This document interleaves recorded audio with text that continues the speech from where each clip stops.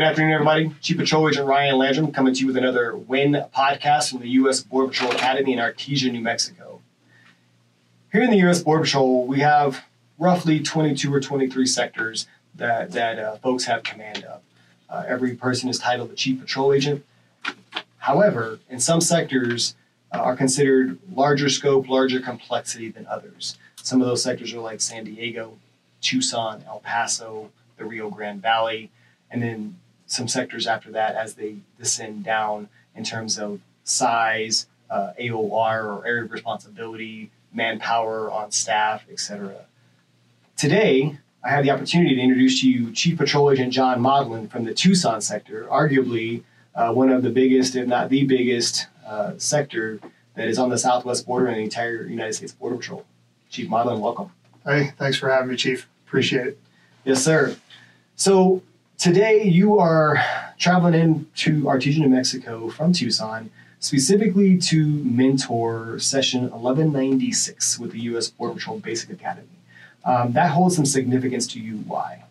Well, because when I started in the Border Patrol in 1995, I was assigned to Class 296. So this class is 900, exactly 900 past my class. So if I would have told you in 1995 you'd still be here 900 classes later, would you believe me? No, because in that period of time, it had been basically 75 years to get to 296 classes. And now, we've got 90 classes, 27 years, or 900 classes, 27 years later. Yeah, it's an important distinction for us as we approach our centennial.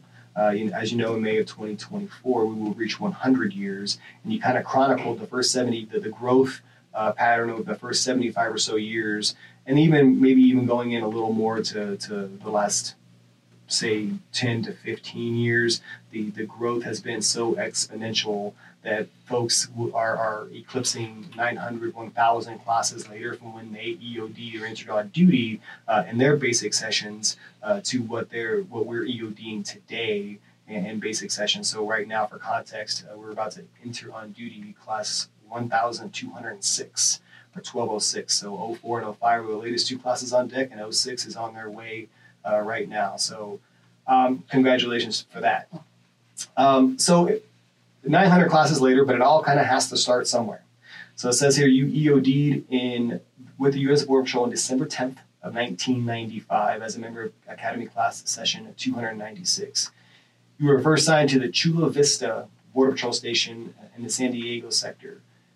We've had several guests here that have kind of all started their careers in the San Diego sector. There was a huge push back then. This is kind of the center of gravity in the mid to late 90s.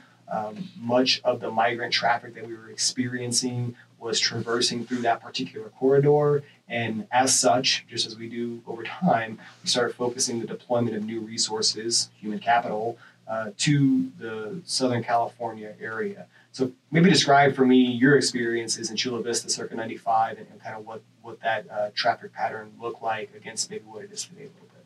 Absolutely. So when I arrived in Chula Vista in 1995, I certainly had no concept of what I was coming into.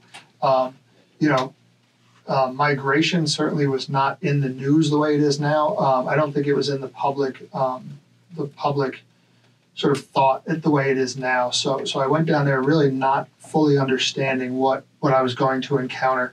And, that station covered about 7 miles of border, and it was not uncommon, to make 1,000 apprehensions in a day in that station. I think that year, 95, 96, might have been about 1.5 million apprehensions across the southwest border, with a vast majority of them being in that Chula Vista, Brownfield, Imperial Beach area right there in sort of the very west coast of California. Yeah. So again, we've talked about this before, the context. I think even back then, correct me if I'm wrong, we're talking about 15 land miles, more or less, right? So at the time, I believe Imperial Beach, aka IB, Chula Vista, and Brownfield each had about 5 miles or so. Is that what it was back then? Yes. Yeah. Chula Vista had 7 miles. Okay. 7 miles of border. Right. So all the way going up into the Otay Mountain area was kind of where those 3 stations operated, in the bulk of all the apprehensions in those years in the mid 90s and late 90s were in those 15, 20 miles of border. Yeah. And so when I got there, my star number, right, that my radio call sign was up in the high 400s, probably 496 or something like that. So I don't know how many agents were at the station, but there were hundreds of agents, probably at least 400 or so for those 7 miles of border. Yeah, that's incredible. So yeah, for those that are listening in that may not be familiar, star number is the number that the radio operator or your peers can use to identify you without saying, Border Patrol Agent John Modlin, report back to base kind of thing. They can just identify you by a unique star number. Everybody knows your name. It almost becomes your name. And that's how we kind of communicate with each other on a service radio for both brevity and privacy speaking purposes. So from there, you go from Southern California, that's one coast, then you head up to the Great Lakes area of Michigan. This is where you essentially, for lack of a better word, promote to what we called a senior patrol agent, right? That position description or that position essentially no longer exists, but this was a big deal back in the day. When I came in a few years later from you, I came in 2000, and obviously senior patrol agent was all the rage, and that's what you were trying to compete for, literally. By doing details, whatever it might be, you were trying to earn the opportunity to become a senior. Kind of characterize both for me what your duties as a senior was, and also what that meant for Port Huron in the Detroit sector. Sure. So, and this, it's worth framing this too. This is right in the sort of right after September 11th. So September 11th had happened. And shortly thereafter, I think there was a recognition that the northern border was fairly wide open in terms of the deployment of agents up there. There were only a couple hundred agents to cover the entire northern border versus just hundreds of agents covering 7 miles down in where I was in California. So so there was a push to get more agents to the northern border. Some senior patrol agent positions had opened up there, and so I was selected for one of those. And basically, a senior agent was an agent that was not a supervisory agent, but was seen as an agent that would take more responsibility and sort of mentor younger agents. If there was an incident in the field, they would sort of de facto become the person that would handle that incident until supervisors could get there. So it's kind of someone that could be counted on both by people above and younger agents to sort of guide them along and sort of take care of situations until actual formal supervision could get on scene. Do you remember how many agents total nationally were employed by the U.S. Border Patrol when you became a senior circa 2009?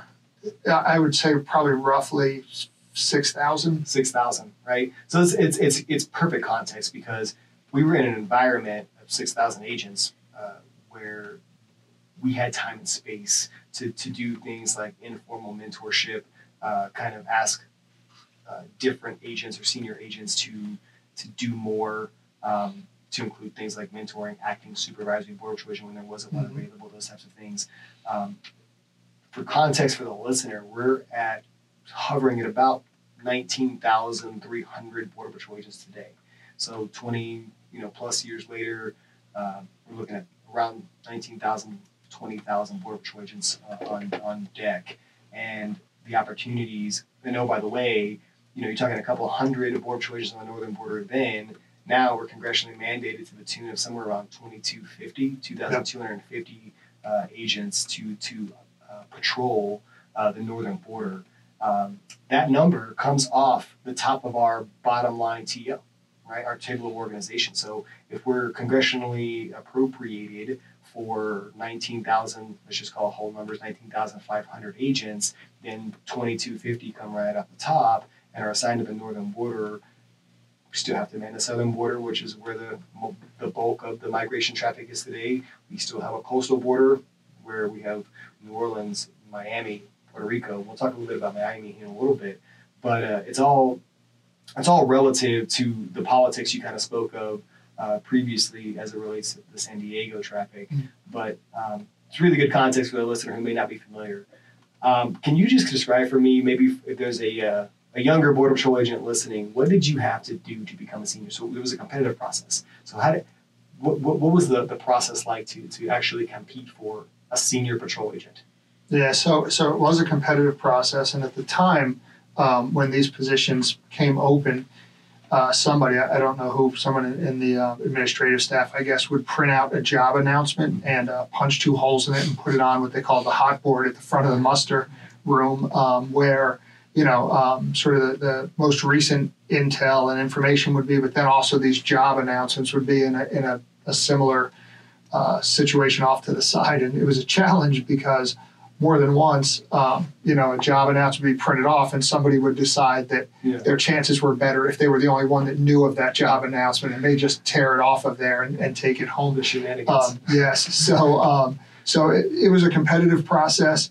I don't recall an interview for it. I think it was mostly based off of resume. Okay. Yeah. And at the time, again, great context for that newer agent, what was the GS level? So the GS level for seniors was GS 11. 11. So agents were 9s unless they became a senior patrol agent, would be a GS 11. Right. So you could promote to senior or SU. Could you go from a GS 9 agent to a GS 12 supervisor? I don't believe you could. Yeah. So times have changed, right? Yeah. So not only have we, bumped up the baseline GS level for a border patrol agent to a GS 12, which formerly was a supervisory border patrol agent, we've kind of also done away with the senior patrol agent based on a litany of issues related to, level setting that entire deck. Yep. So it's super interesting. It's in 2002. So your report here on relatively briefly as it relates to that, and you promote to that actual supervisory border patrol agent. So essentially, what I was trying to characterize is the pathway from to supervisor at the time essentially was through the senior patrol agent, and that's what you did there in the same station of Port Huron. Is that right? Yes. Yeah, that's exactly right. I also look at time. So if you're doing the math, you start in 1995 and you promote to a first line supervisor in 2005. You're now a 2-star SES chief patrol agent within 20 years from that date. But it seems like there's a gap between being a border patrol agent and a supervisor, as if you took time to be a border patrol agent, you took time to be that senior, and you took time to be a supervisor. Is that true? Yeah, so I think that is very true. And one of the things I found, when I got up to Port Huron, it was a relatively small station, and where I had come from in Chula Vista, there was a prosecutions unit. So when we made an arrest, and it was either going to be someone who, say, a previously removed aggravated felon that was back in the United States, other than our regular just arrest report, we didn't do anything with that prosecution. It went off to the prosecutions unit who handled it. And when I got up north, it was the first time I found myself breaking out sort of the blue immigration law books that we had from the academy and some of these other books. And we were really struggling, me and the other agents up there, sometimes to even figure out what someone's status was, because it was so complicated, some of the issues we were dealing with. And we also had no prosecutions unit or anything like that. So one of the things that I recognized very quickly is I was not willing to supervise people in something that I didn't completely understand. So, I recognized that being a supervisor there would mean I would have to sign off on very complex smuggling cases and different things. And to me, I wanted to really understand that well. So I spent the first few years there really immersing myself in casework in Port Huron. And I had some great agents that worked with me that were great mentors as well in that sort of casework, and really walked me through it, because I really did not know. I just came from a place, again, where regular line agents didn't do that work, and so I didn't have that experience. And so it took me a couple of years up there to really learn it and get to a point where I was comfortable enough to say, at this point, I'm okay supervising someone who's doing this very complex casework. Right. It's a great point. I talked to academy classes. I talked to mentees as well. I think you just spoke literally to 1196 about this kind of thematic.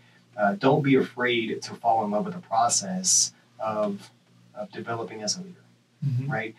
That may mean spending a little extra time in what we would kind of characterize as that initial stage of leadership between being a senior and a supervisory board patrol agent, where you're okay with spending time to be a subject matter expert, to sign off on these types of packets, to stand in front of troops and know what you're doing. right?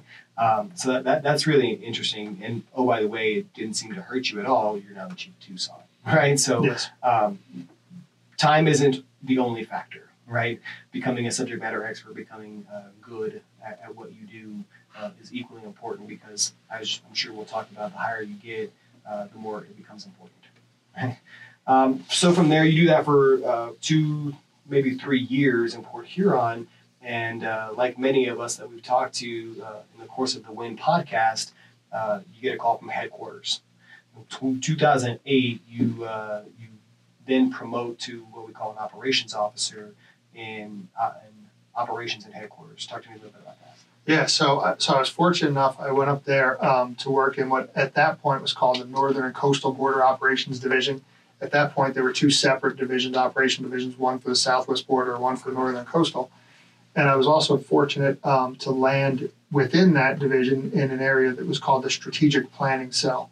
So, what I was basically looking at was sector chiefs would call, and for instance, a sector chief on the northern border, maybe Spokane, would call about air smuggling. They were using sort of kit-built helicopters to sling load large amounts of marijuana across the border, drop them off, and go back. And so, there were issues that they needed help with that they couldn't solve just organically with sector resources. So they sort of pushed that up to us in the strategic planning cell, and we would put together whatever solution we could. And so it was a great time. The other thing that I did up there as well was I was also answering all of the GAO inquiries for the northern and coastal border. So got a lot of experience talking to folks that were recording everything you're saying and are then going to present it back to Congress and say, this is why the Border Patrol is doing this, or this is why the Border Patrol is doing that. So it was an honor to be able to speak for the U.S. Border Patrol, and obviously humbling to be given that ability as well, because there's a lot of liability that comes with that. And I think it was at an age too where we were, at this point, Chief David Aguilar was the chief of the patrol, Ron Colburn was the deputy chief, and the patrol, at least in my very limited vision of it then, especially dealing with those GAO audits, had really switched from talking to GAO auditors basically in anecdotal stories. When they asked, hey, how do you know this is successful? How do you know this is successful?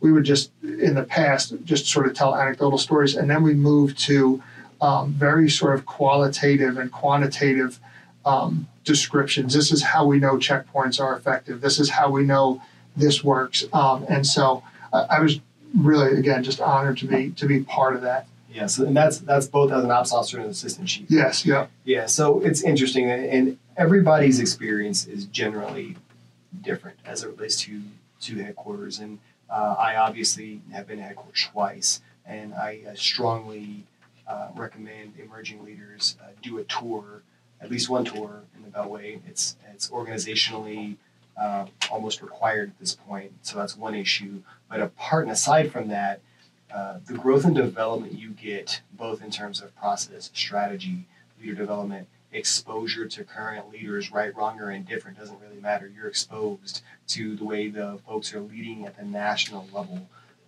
is invaluable. I cannot say enough about what you get to do at headquarters if you're willing to fall in love with the process of doing what's asked of you. Did you sign up to do Government Accountability Office audits?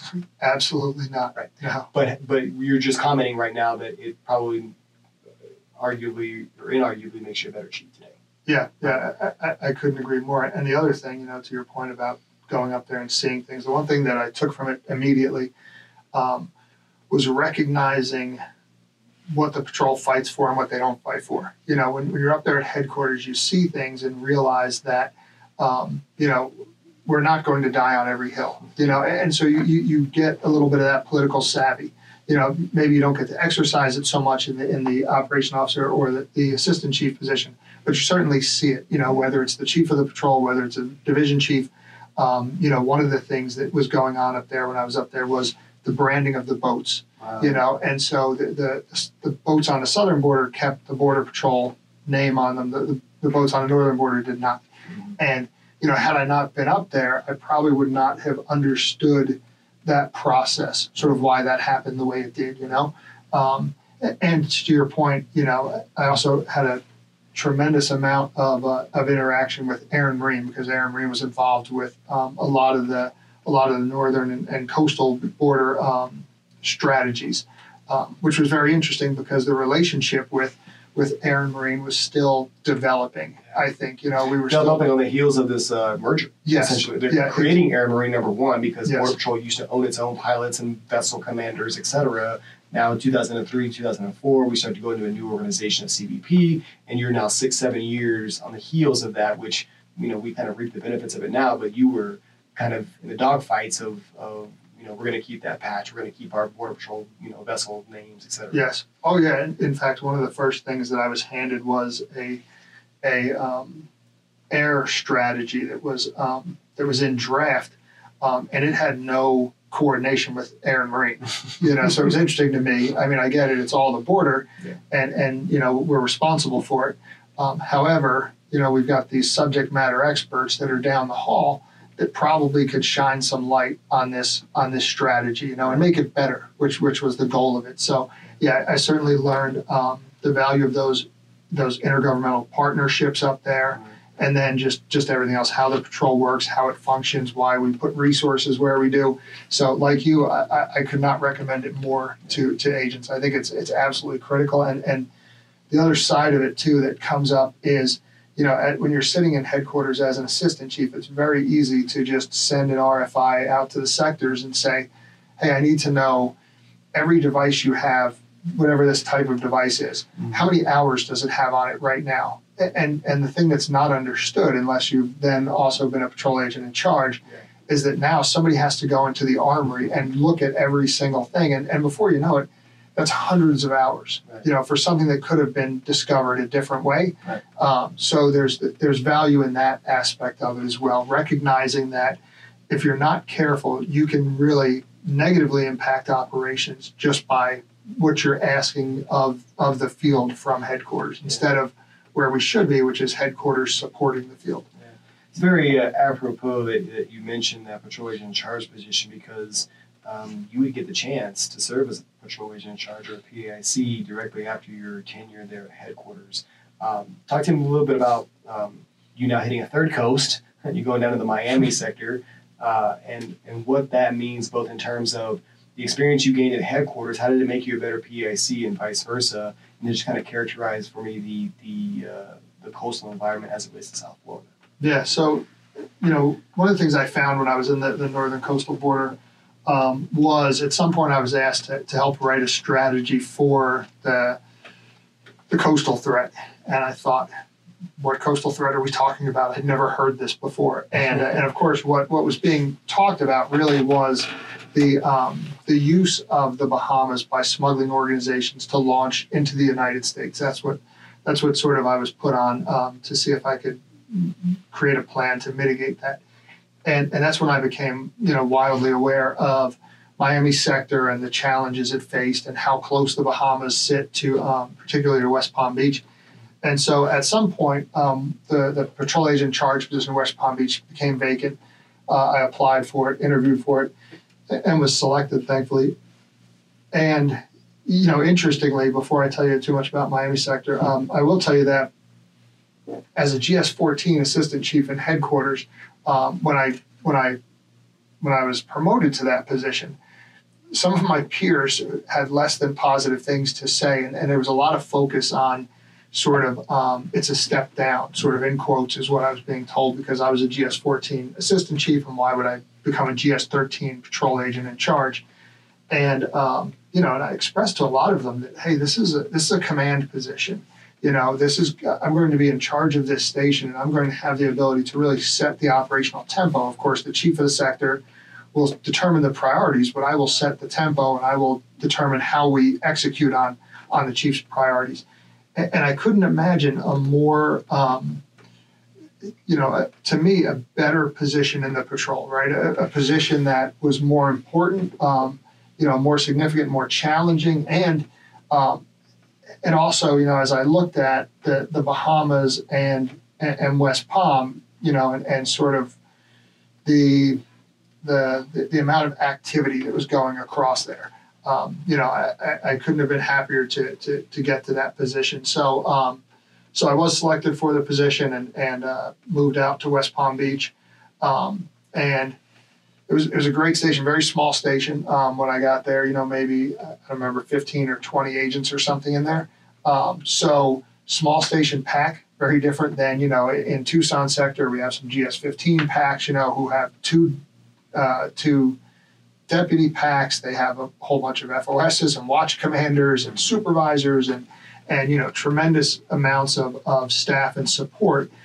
Small station pack, you do everything. You know, you may give muster one shift because there's no one else on duty. There was no DPAC when I was there. It was just supervisors and myself.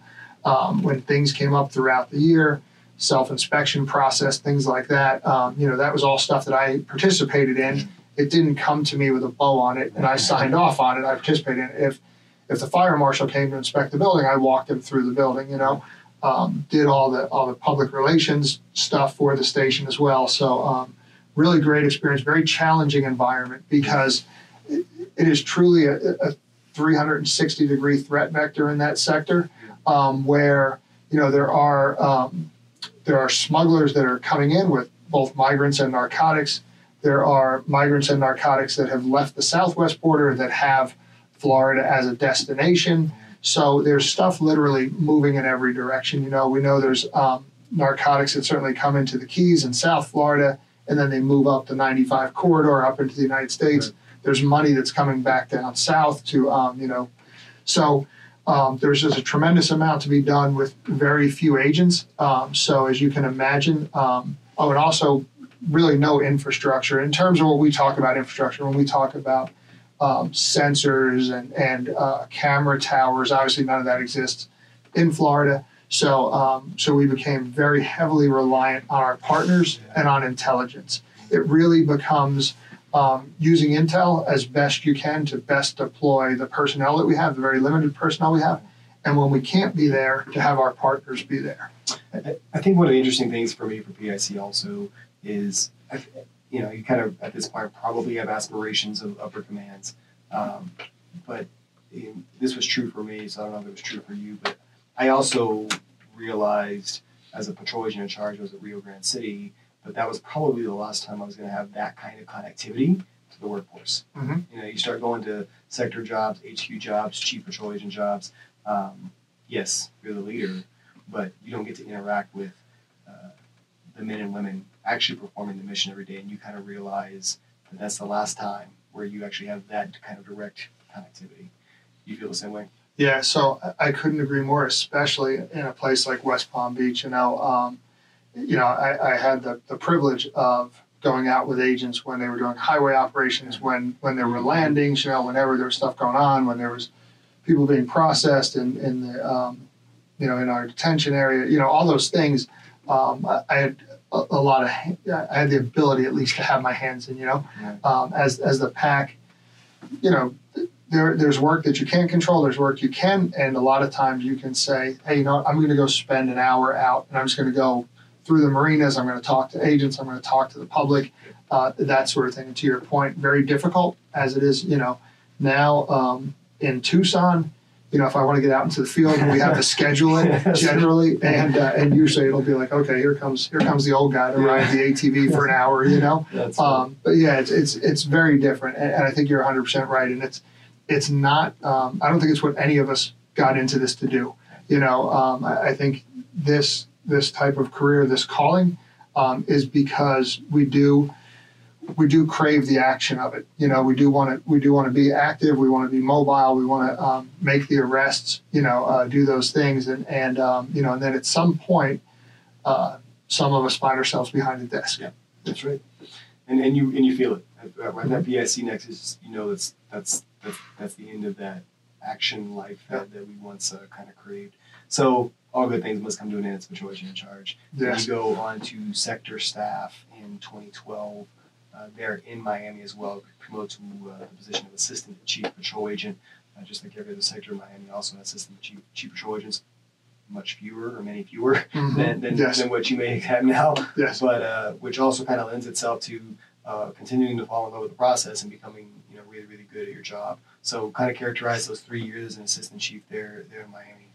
Yeah. So change.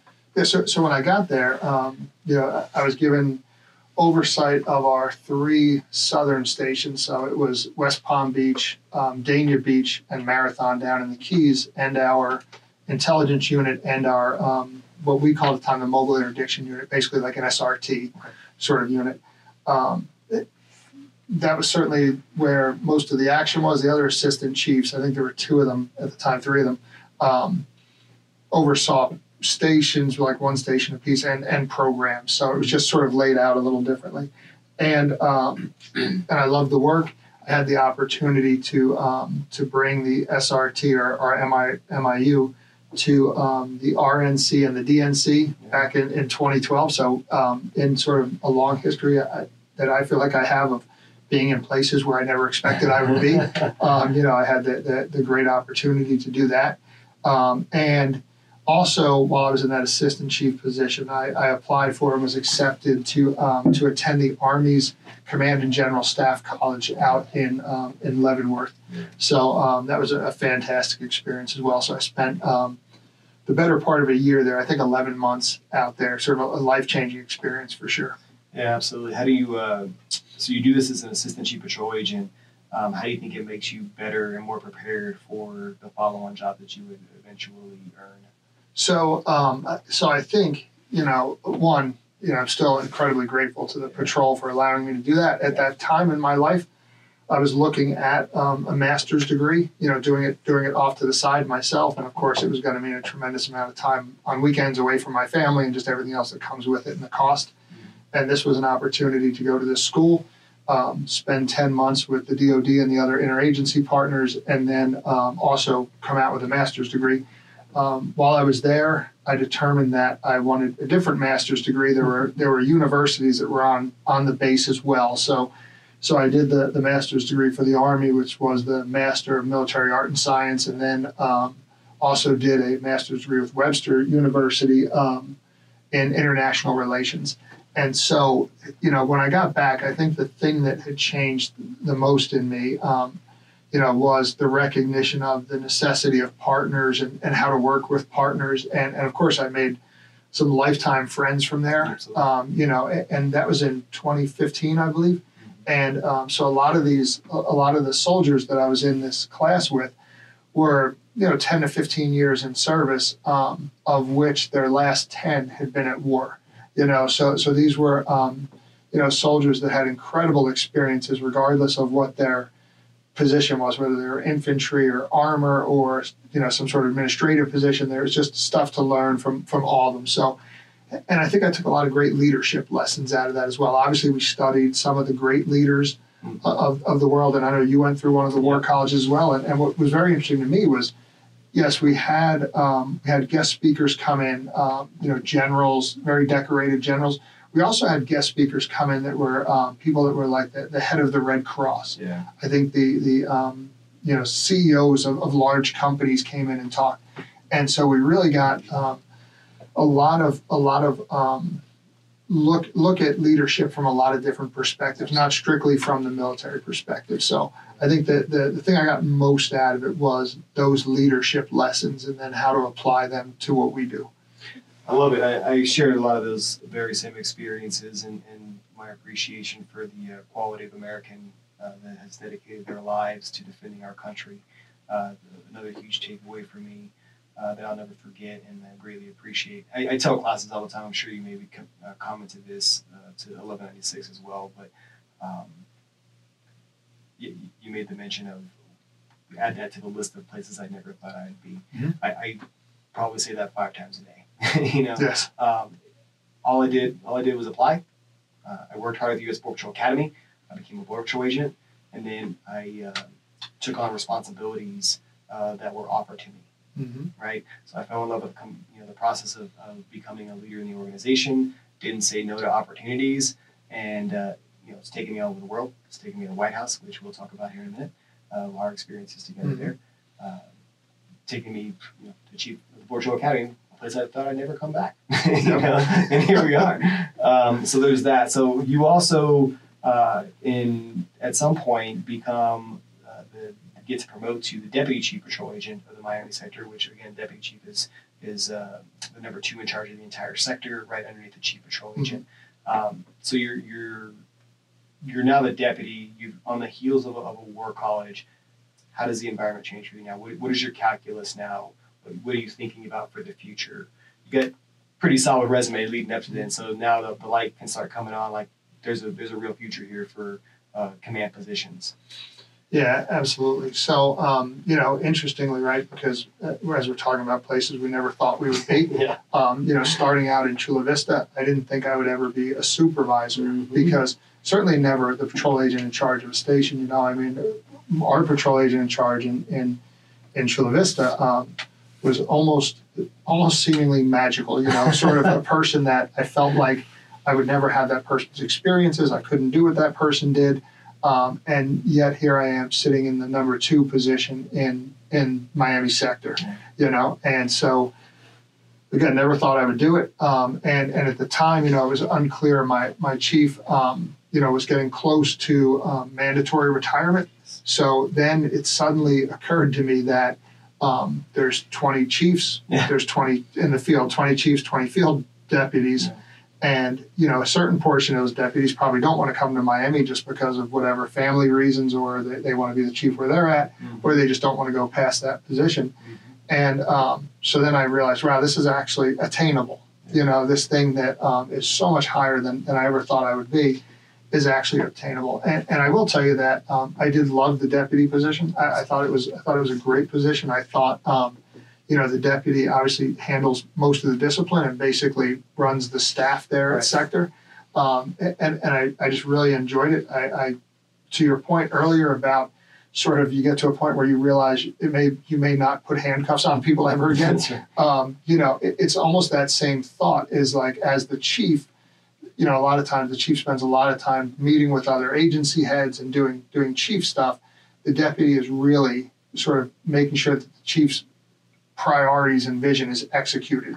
And I really, really enjoyed being in that position. So had I never left that, just like the patrol agent in charge position or the assistant chief position, I would have been perfectly fine. I already felt like I had far surpassed my what I had envisioned as my terminal graded position in the patrol. So I'm glad you said that because I've commented on this before, and I will tell anybody that asks.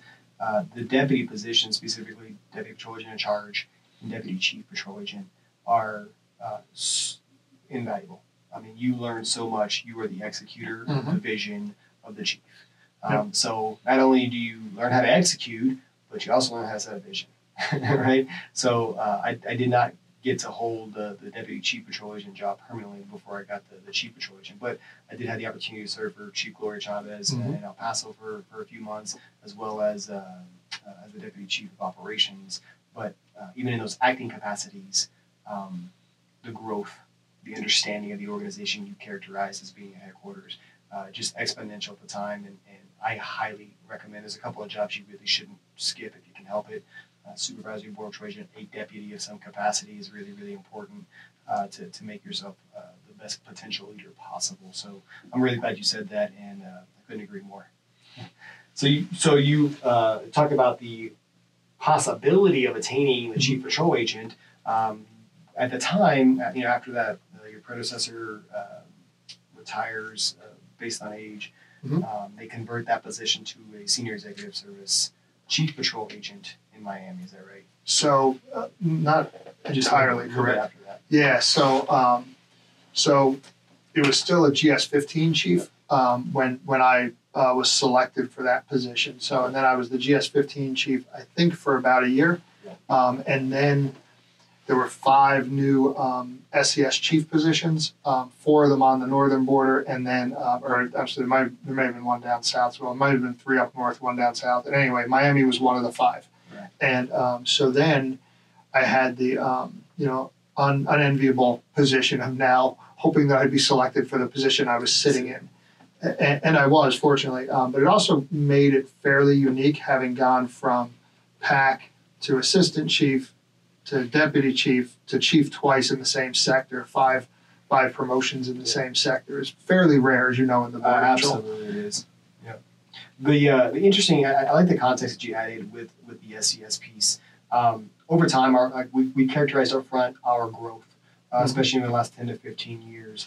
Commensurate with that growth comes command positions that align with the size and scope and complexity of the sectors that we lead, the headquarters elements that are out there, et cetera. Chief of the Border Patrol previously did a lot of work to enhance our SES ranks to make it, again, commensurate not only with the size and scope of the organization, but align it also with our sister agencies, things like the field operation, Office of Field Operations, and others. So really large organizations require a healthy staff of senior executives to run these positions. So kudos to those chiefs in the past who really had a vision for enhancing the SES core of the U.S. Border Patrol, and then having the willingness to look at a place like Miami and some other places in the country and bolstering them to SES to obviously attract and retain talent at those levels. So just a bit of context of growth over time. It seems to be a theme right throughout this entire conversation. So a lot of good history for everybody listening.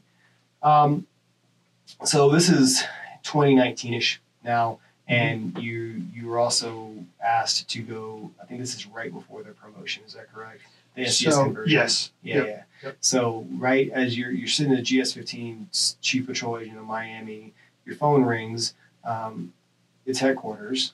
So there's a story, there's a moral there. Don't answer the 202 number. Yes. Twice now.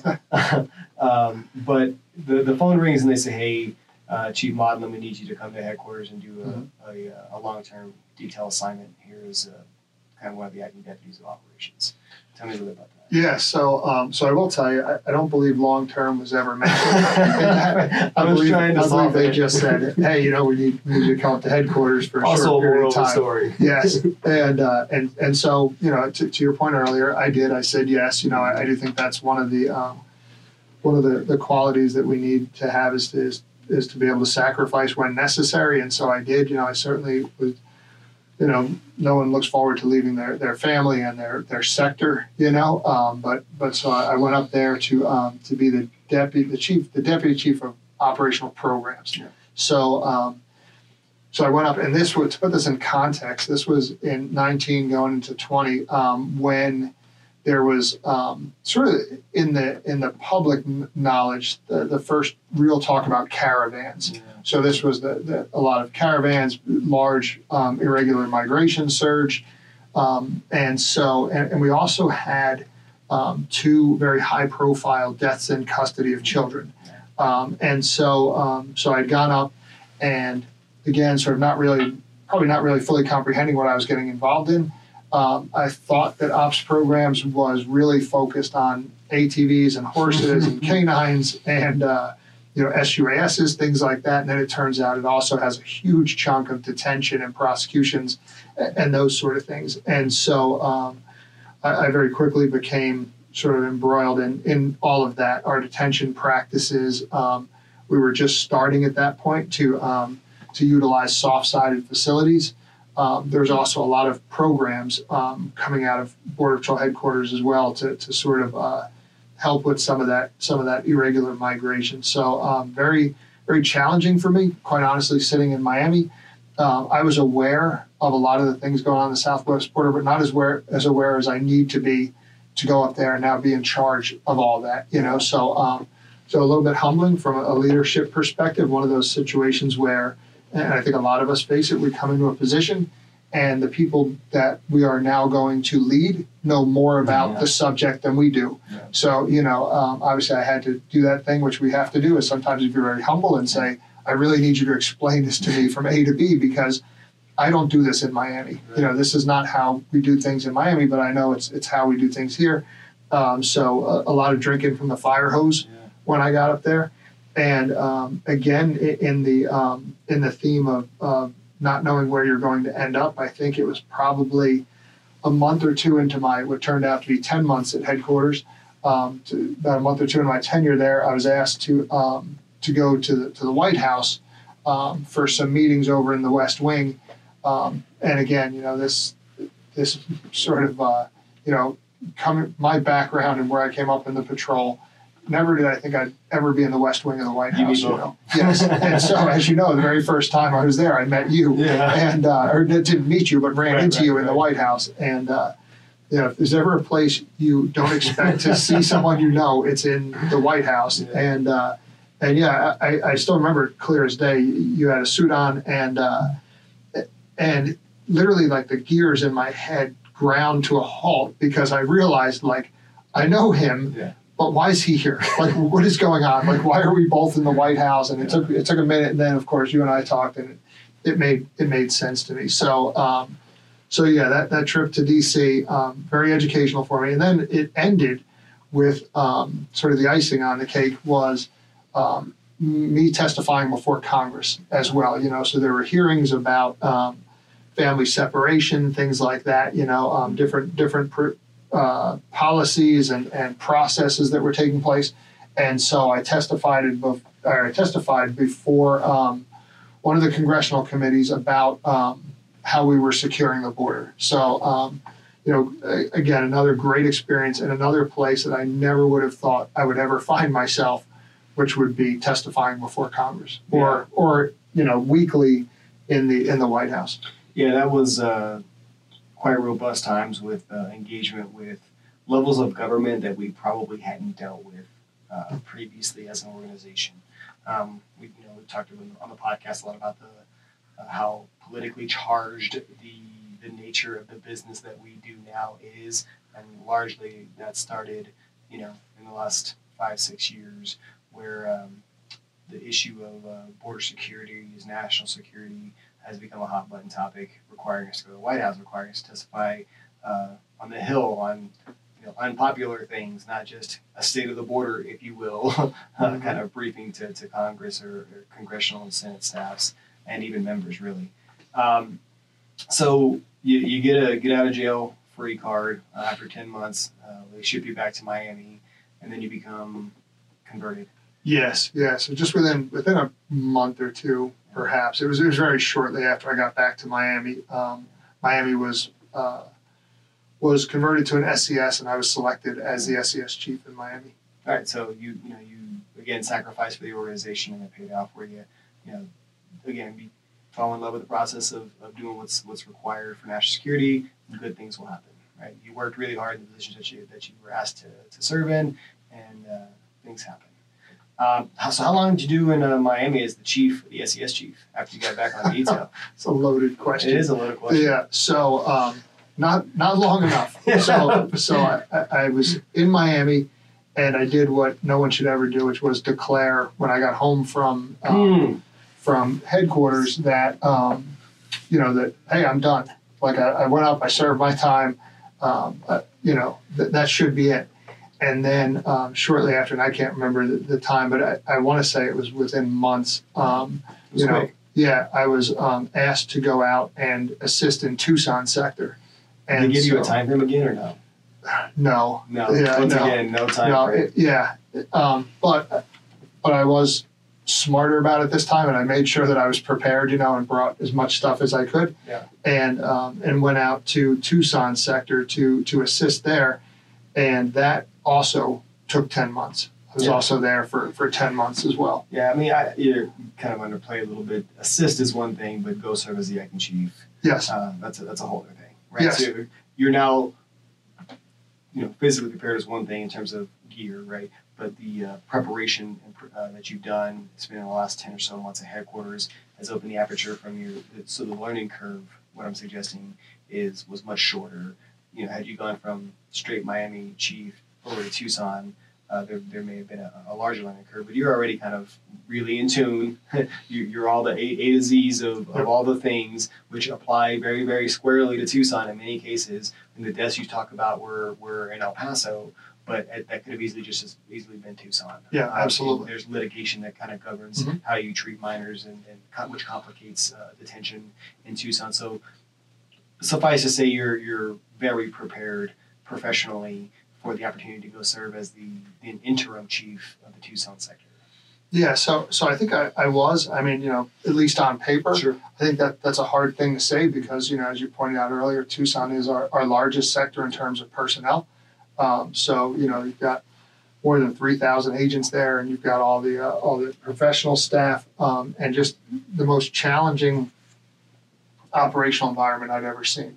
I remember when I first got there, and I had a meeting with all the patrol agents in charge from the 9 stations, and they were all sort of doing what patrol agents do, which was complain about why they couldn't do this here and why they couldn't do this here. And so I had said to them, basically, there's nothing you have here that no other sector has. That this Swanton deals with this problem, Detroit deals with this problem, El Paso has this problem.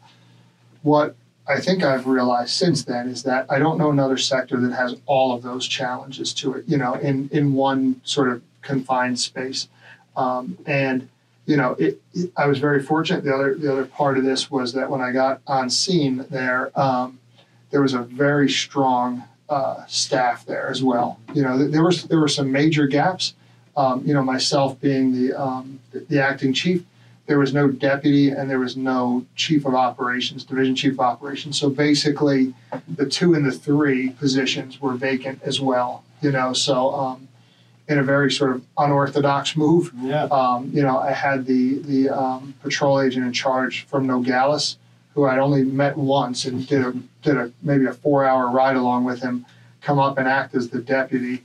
And then a gentleman that I knew from Detroit, who I had a tremendous amount of respect for, he was my supervisor when I was in Detroit. He was working as a 14 in with the technology out there, had him act as the division chief of operations, because one thing I knew is he just had an incredible motor on him, just no stopping him, And so we had a lot of challenges ahead of us. But then the rest of that team was so well fleshed out with people that just great experience, that just had just tremendous competency in that staff there. And over that 10 months that I was there, I was able to fill a couple of the patrol agent in charge positions, and fill a couple other key positions, and was incredibly challenged. Every day was busy, to give you an idea. The fiscal year 18, 19, and 20, Tucson sector had about 60,000 apprehensions each year. In 21, when I got there, there was 190,000 apprehensions. So we had tripled the apprehensions in a single year.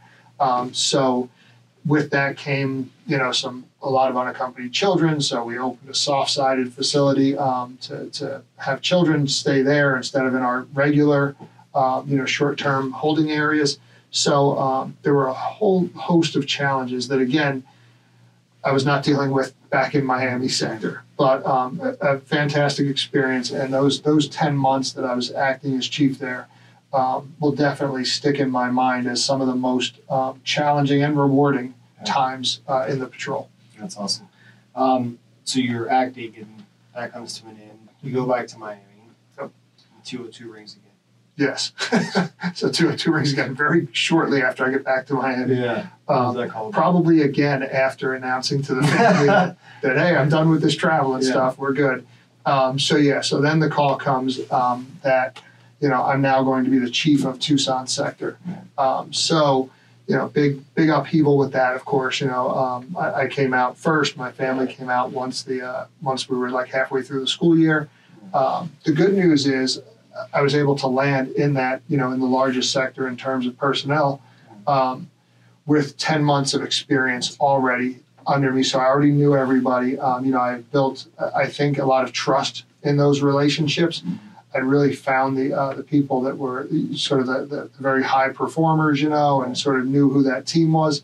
And we'd really done some great stuff. So I think, I felt like I was welcomed back there, where I think the first time when I was there in the acting role, there was naturally a little bit of suspicion and hesitancy about sort of what my intent was and how my priorities would affect the way Tucson sector was running. So now, again, it's an honor, obviously, to run a sector that size. It's an honor to be any sector chief, certainly an honor to be a patrol agent in charge, to do any leadership position in this organization. But It's honestly humbling. Every day I pull up to that to our sector headquarters, and the gate opens, and we've got the tremendous sector compound with all the buildings on it, and I see the sector headquarters building, and I just think, this is again something I thought I would never be able to achieve. Right. Awesome. So we've come to the moment in our podcast where I like to, we talked a little bit about your promotion to chief of Tucson. As the chief, right? And turn the table over to you for an opportunity to very concretely talk about maybe the 2, 3, 4 things that are important to you now, since this is the What's Important Now podcast. Maybe give you the opportunity to Florida to speak to audiences about what's important to you now. Sure, thanks. There's so much here that I can cover. I think first and foremost, talk about one of the things that I'm most passionate about, and it is trying to get agents and the public to recognize what it is we do and what our mission is. And our mission is to secure the border ultimately. It's not an immigration mission. It's not any of these other missions that seem to creep in, and we seem to get painted with that brush. There shouldn't be sides to border security. People can have their thoughts about immigration, and how much immigration is good. All those things. However they want to quantify that. But our role is to interdict things that are crossing the border, to protect the country, and to make sure that we're aware of what comes into the country. So I think one of the biggest challenges we have now, as you know, and certainly everyone in the agency recognizes, is how do we secure that border while we're in this role that we really were not built for, which is the caring and feeding role and getting caught up in a lot of other things. And, I think the Border Patrol's made some great strides recently in the processing coordinators and some contract coordinators and different things to get Border Patrol agents back to what it is we're built for, which is to secure the border and just do that. And the other part of it too, as I explain to agents all the time, because agents can certainly get their morale can certainly get worn down by they hear a lot of times, as I'm sure you're aware, there's a vilification of the Border Patrol. There's a vilification of what we do, which to me is heartbreaking. I remember when I was up in headquarters in 19 and even testifying about this, while we were waiting to be appropriated, agents were bringing in diapers from home, and bringing in baby food from home and bringing in toys and games from home. While at the same time, people are vilifying us for what we're doing, and that has always been an issue that I try to get people to understand that ultimately, when someone comes into our custody that has crossed the border between the ports of entry, it's only our job to determine what pathway they go into, what's the appropriate legal pathway for them to go into. Ultimately, if they're found that they have reason to stay in the United States or no reason to stay and they're going to be removed from the United States, neither one of those is a win or a loss for the Border Patrol. That's an immigration judge, that's CIS, that's everybody else.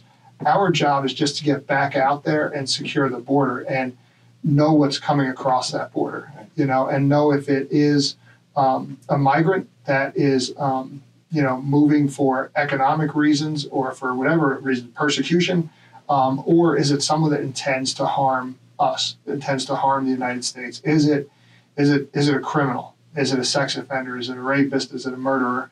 Or is it, again, someone that has ill will towards the United States and wants to carry out an attack against the United States?